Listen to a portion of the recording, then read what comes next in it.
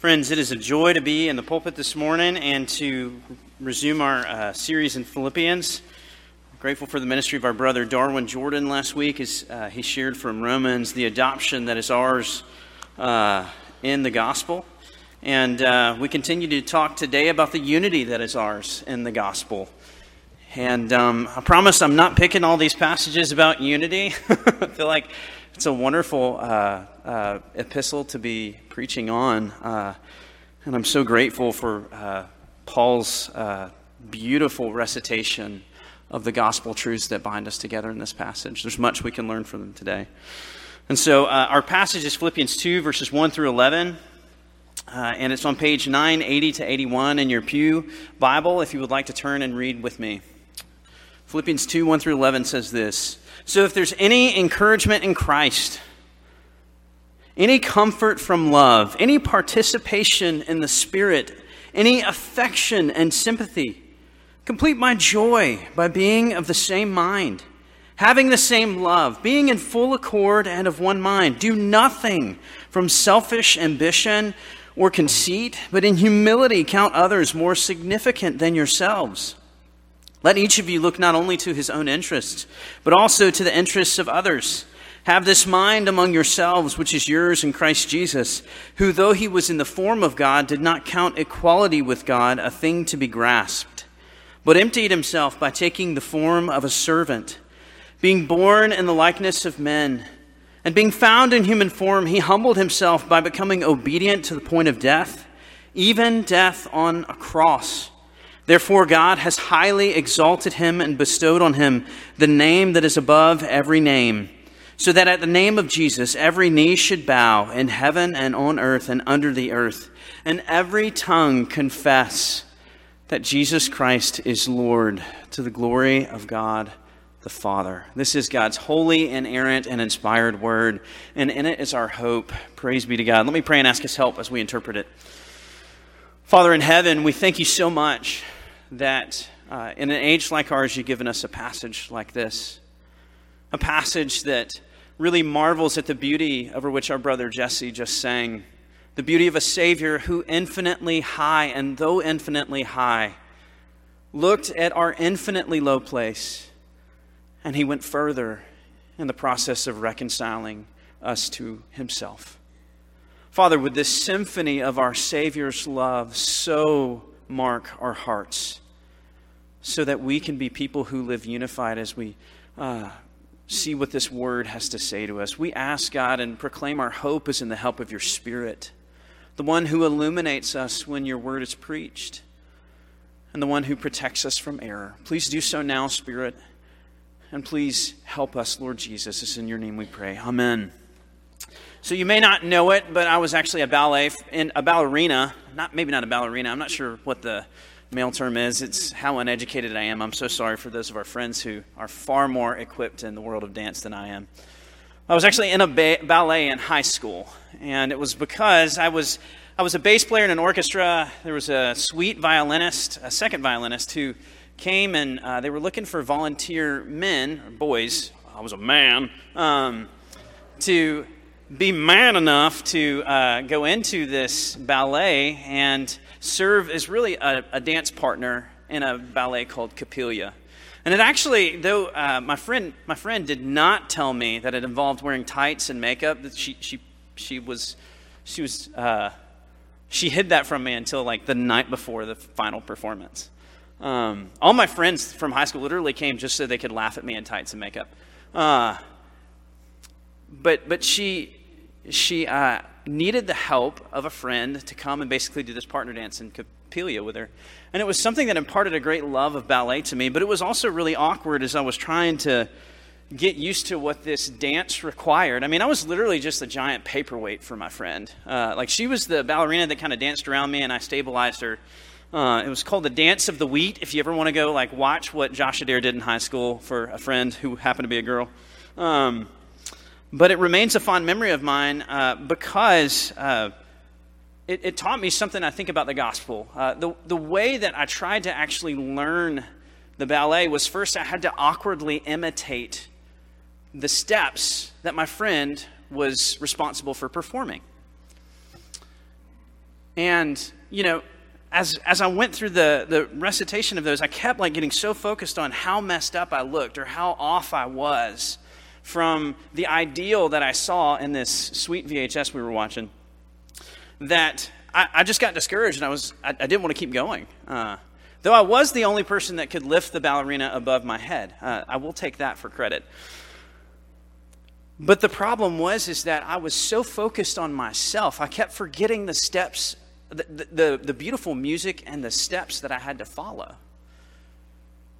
It was when I began to listen to the symphony of the music that my rhythm just began to flow. And it's scientifically proven. The reason there's so much of a relationship between dance and music, it's based on the fact that both are organized around the pattern of rhythm found in music. You don't find dance without music because music is the most important element of a dance.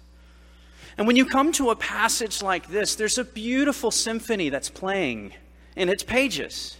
A beautiful sound of a Savior who emptied himself so that we can empty ourselves in the service of others as we live at one with them. But you can approach it as a series of dance steps that are just going to leave you focused on your own effort. Or you can approach it as a symphony to listen to and to let your life be changed by. You can be so focused on the example that this passage makes out of Jesus that Paul calls us to imitate that you forget to listen to the life-changing song that it actually plays about his love. You can think of it as dance steps to imitate instead of a symphony that can leave you changed because of how it causes you to move differently. And this passage is going to teach us this morning that it's only when we're transformed by the song of a humble Savior that we can dance with one another in humble unity. It's only when we're transformed by the song of a humble Savior that we can be people who dance in humble unity. And that's going to be our heading today. It's going to be the song of the humble Savior. We're going to actually look at the second half of this passage first, in verses 5 through 11. And then we're going to look at the dance of unity in verses 1 to 4. And just to remind you of the context that we're in, Philippians was a church that was rent asunder by a growing disunity. They were facing disunity among their members, but they were also facing hostile opposition from the world around them. And in this section that runs from chapter 1, verse 27, all the way to chapter 2, verse 18, it's a section that Paul is using to deal with those two issues. In verses 27 through 30 of chapter 1, he's dealing with the issue of how they can live unified against outside opposition. But in verses 1 through 11 of this passage, he's really showing how they can live together in a humble unity that serves one another as they listen to the song of the gospel. And Paul says some amazing things about Jesus in this passage. And he's singing the song of our Savior. As our brother Jesse just sang a few minutes ago, the first line of the song is that Jesus was God. He says that he was in the form of God. Though he was in the form of God, did not count equality with God a thing to be grasped. This passage is a passage that I think was actually an early Christian hymn in verses 6 through 11. And in this first verse, it's stating this fact: Jesus was God. He was in the form of God. And Paul says this is key to their thinking and mindset of how they live together. That word for form, when it's translated into English, though, makes us feel a little strange, because it is a word that in English refers to the outside appearance of something. But in the original languages, the word is actually, Jesus was in the morph or form of God, a word that meant he was the exact same nature of who God was. This is what Scripture tells us in places like Hebrews 1 through 2 and Colossians 2:9. If you flip over to Colossians 2:9, it says that, for in him the whole fullness of deity dwells bodily. Jesus was God. All the fullness of the Godhead is in the person of Jesus, who walked among us. And he had this before he became man. He was God, but Paul says in the second line of the song, he took on the form of a slave in the likeness of men. Slave was someone, a slave was someone who had no rights in the ancient world, someone of low status. And this passage is saying that Jesus took on also the form of a slave. He became man. These are the beautiful truths of the incarnation of the Savior of the world on display in verses 6 and 7 of this passage.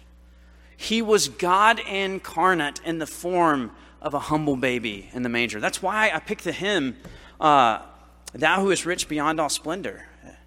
Because this is a passage that begins by singing the song of an incarnate deity who takes on flesh to come and reconcile man to himself.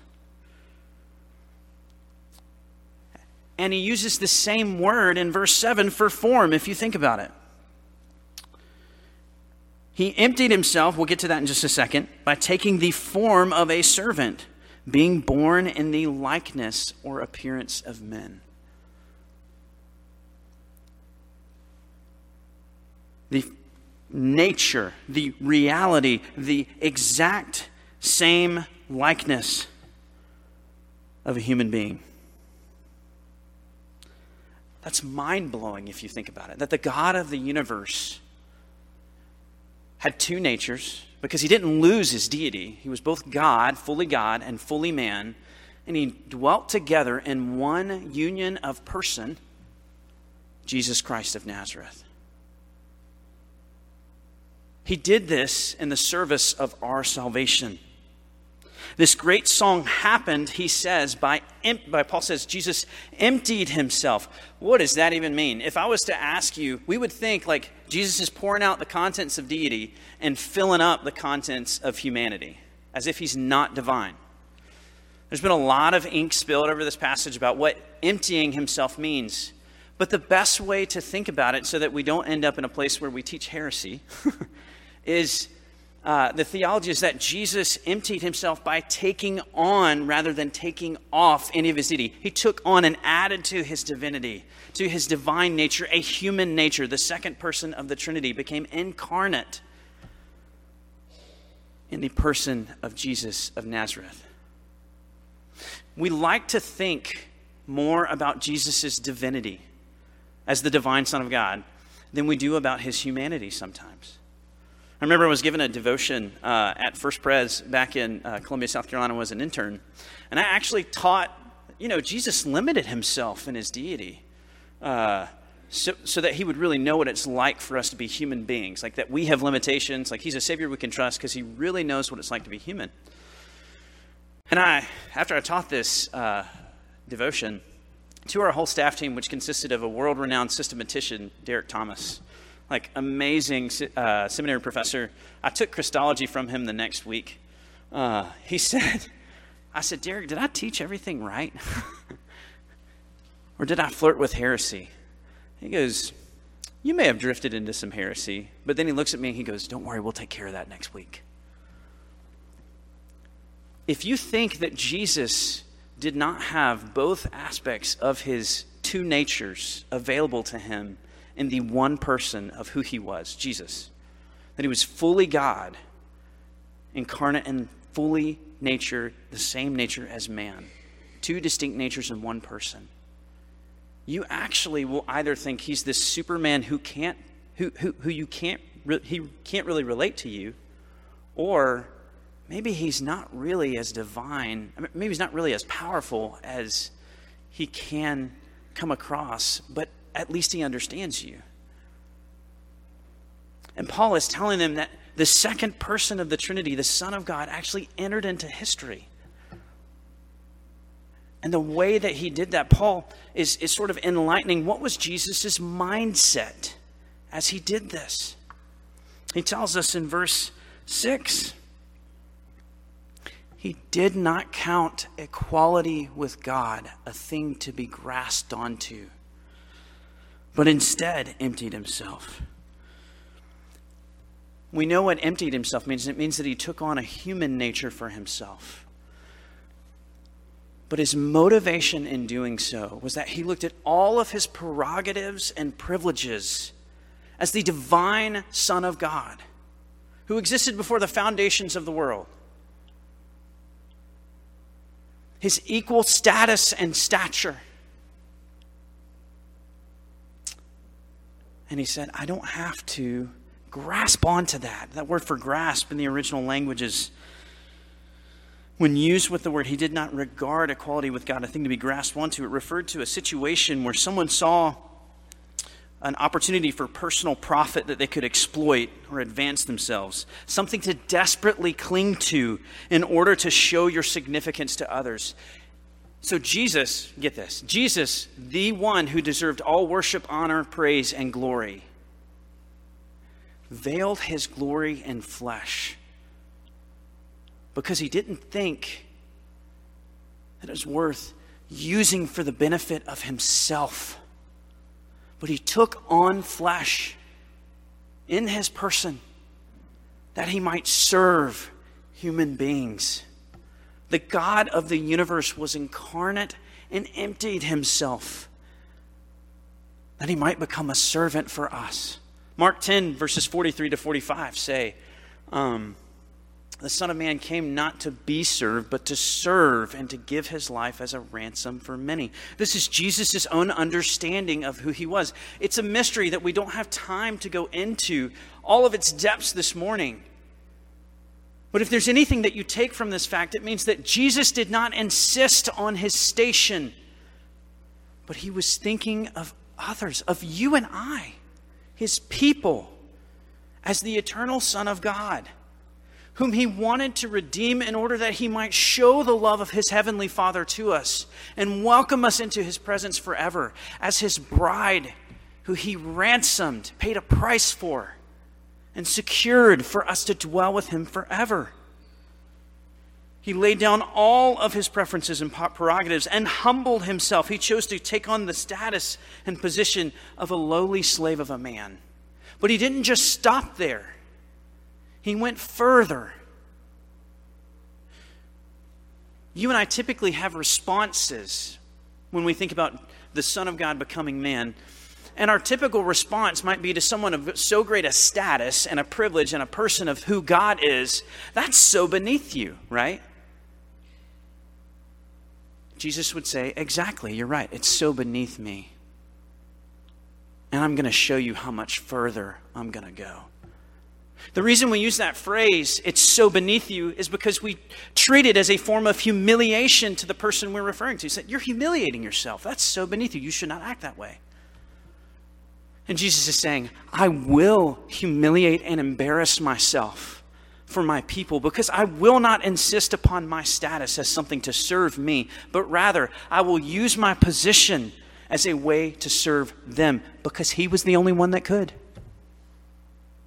He was the only one that could.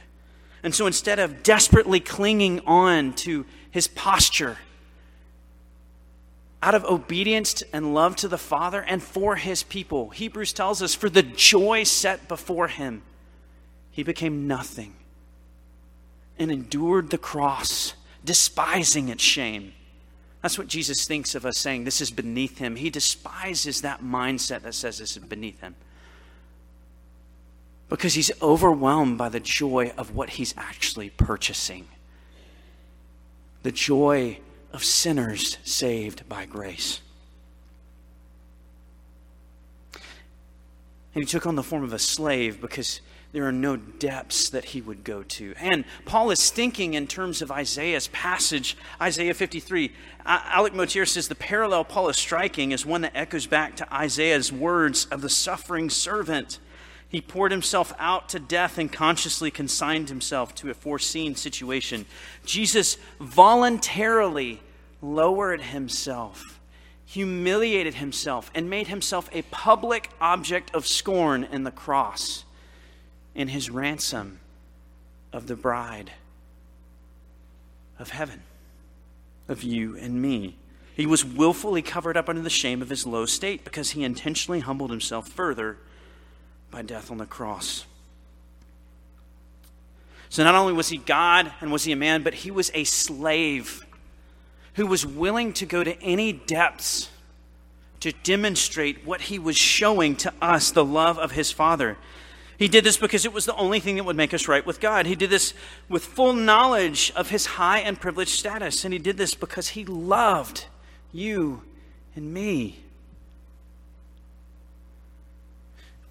And if you want to know what Jesus' mindset was like on the cross as he hung there and suffered in your place and mine, he was humming. He was humming this song. There's no depth that I will not go to save my people.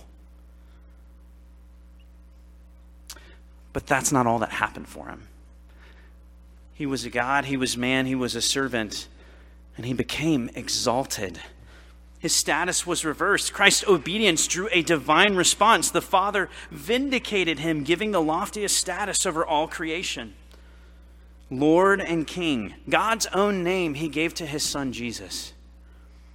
Not that Jesus became divine again after leaving his divinity, but Jesus received the public recognition by the Father in heaven when he ascended to the right hand, as our friend Davis pointed out in the affirmation of faith. God said, "You deserve this name that's above any other, my very own name, and you will receive all the recognition of it." Not because he didn't have it, but because it was not yet recognized. Jesus, as Tim Keller says, gained his identity as the exalted King and Lord of heaven by his service in the lowest of places. He did this by actually letting go of his status and took the lowest status possible and was vindicated by God himself. Don't you see what this is saying? I mean, think about it. The reason we typically don't go low in the service of others is because we think the cost is too great and we'll never survive it. Jesus went low and then lower, and he said, the cost is worth it because he has been exalted to the right hand of the Father. He has survived it, and he lives forever. And it's his life in us that actually produces this same sort of other-centered service. He became someone because he lived for something bigger than himself. So that the way to be saved in life and keeping from being a slave to others is to actually live up by going down. The way up is now the way down in the kingdom of heaven. This is so contra to our own understanding of how we live in relationship. We think, I have to sort of meet you on this mountain of merit. I've gone up and I've climbed and I'm really tired to get there, but at least I'm here and now I have your exalted status that you'll give me. You and I live and serve for others because of the affirmation and life it will bring us.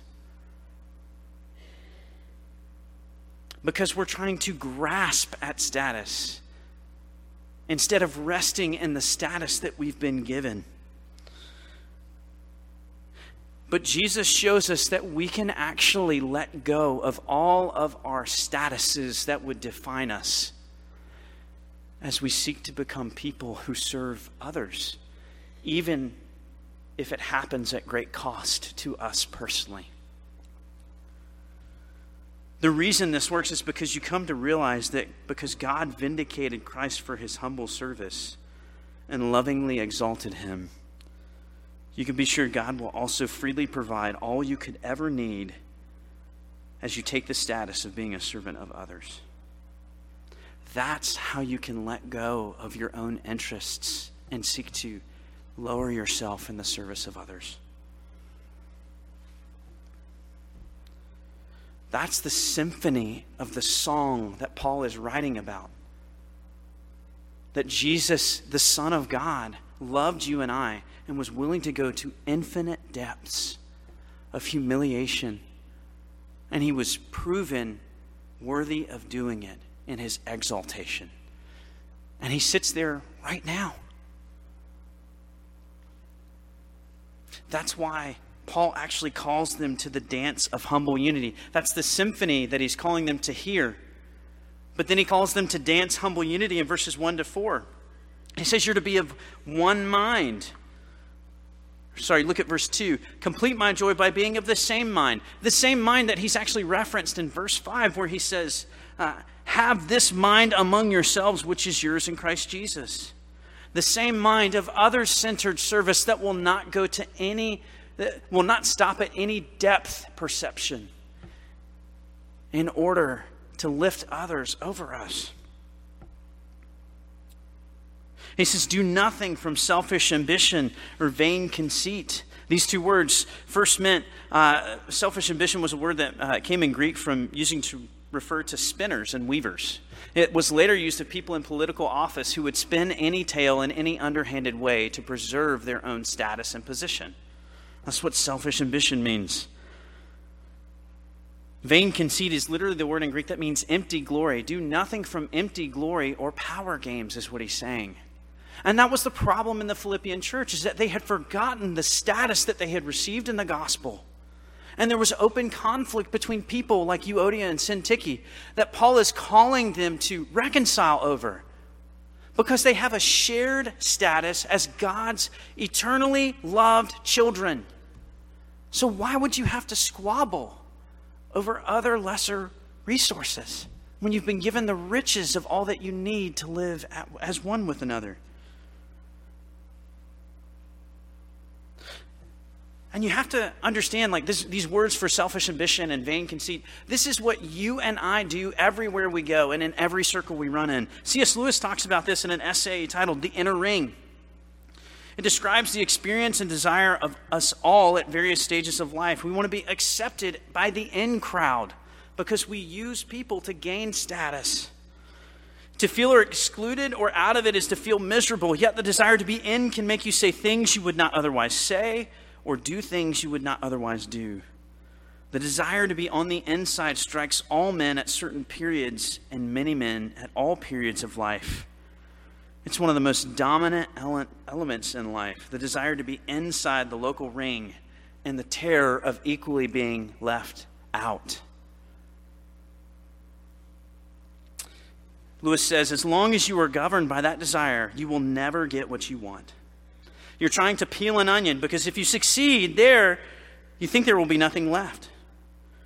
Until you conquer the fear of an outsider you will remain, because there's always a tighter group that you could find. There's always a status as an outsider that you could meet. If you get in, the initial rush of excitement will not last. Sooner or later, you will have to look for a new ring to enter, because you and I are the people that cling to status so that we might be equal with others and refuse to empty ourselves. That's our story. And when we do that, that keeps us from living as one with each other.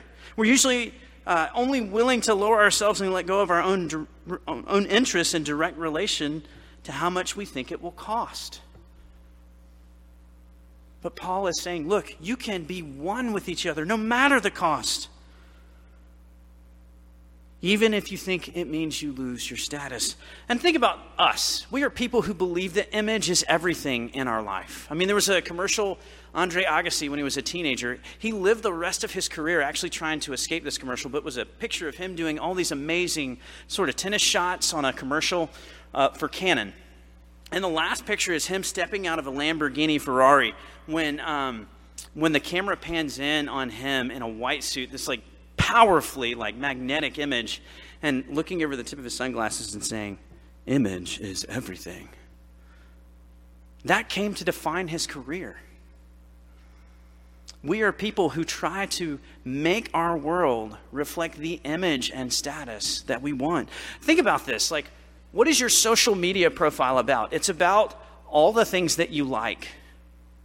And all the things that you dislike don't end up being a part of your profile, do they? And that's sort of the economy of how we relate to one another. We treat one another as if I've got these likes, and if you got these likes, then we'll be friends.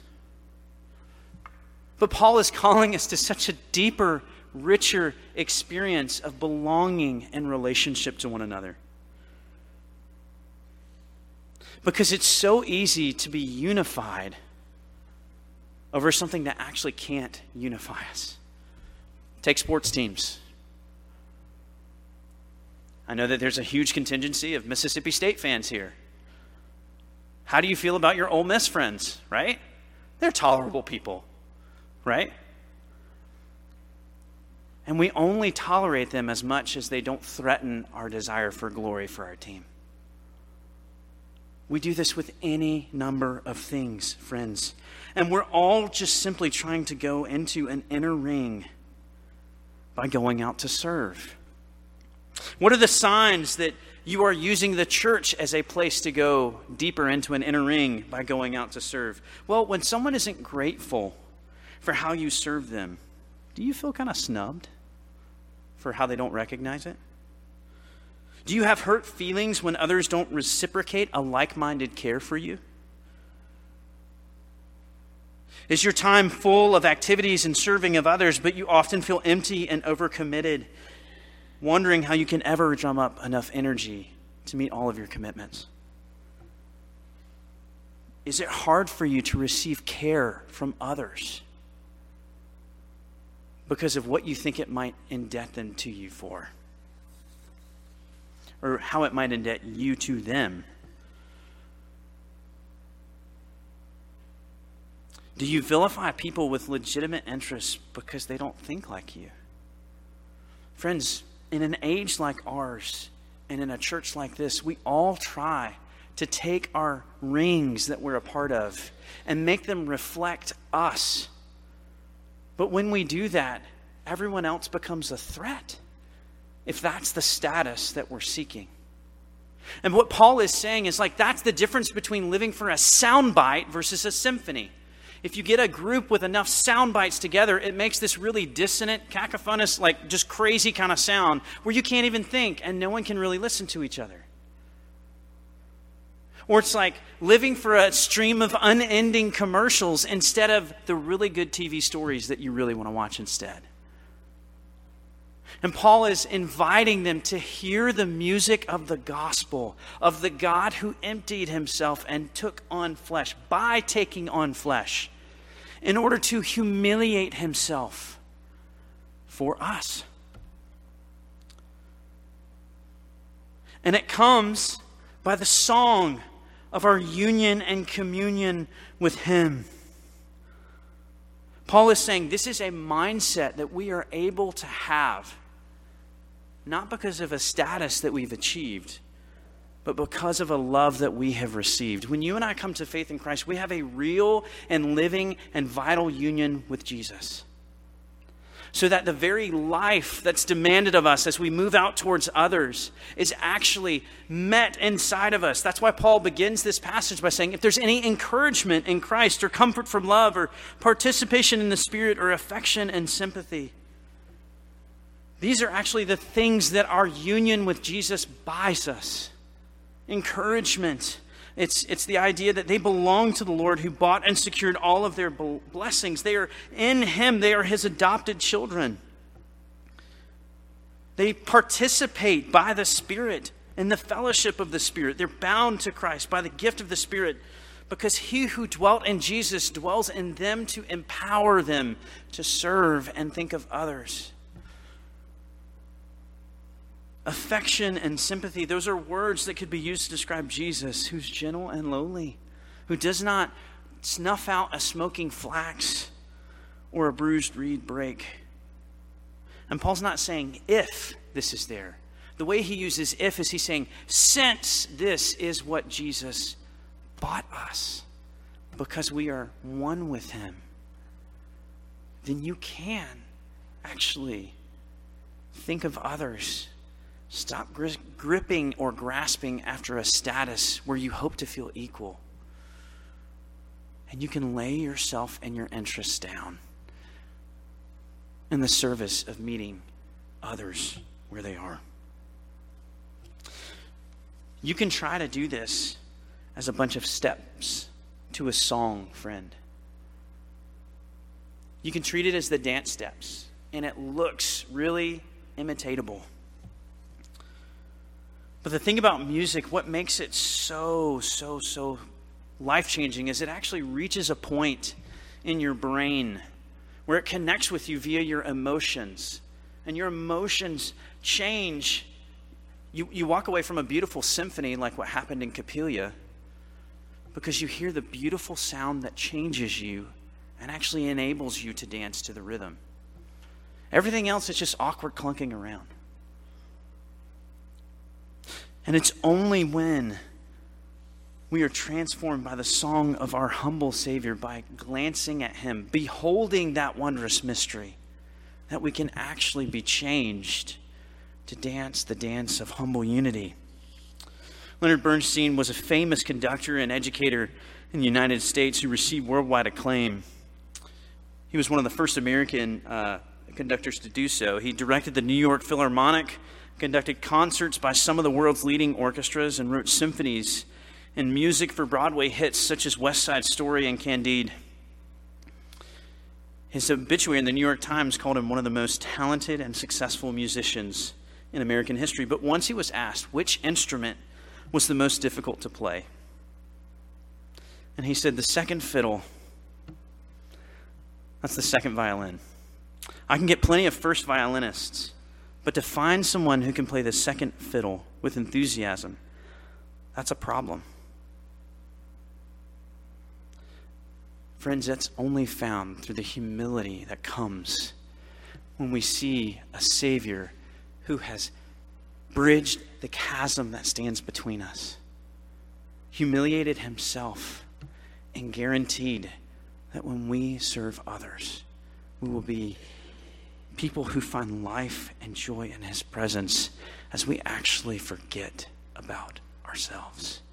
Only that gospel can change us. Let us pray and ask him to change us now. Gracious Lord, as we come and think about what Paul has called us to in this unity, would we marvel at the majesty of a beautiful Savior who has lowered himself to infinite depths, condescended in all humility, and did not grasp onto his status, but used it as a position to serve. Father, help us be people who see others not as competing sound bites, but as fellow players in the symphony who share a beautiful song about your love with the world, because it's only by your love that we can be changed. We ask that you would so mark us and empower us to live by your spirits. In Christ's name we pray. Amen.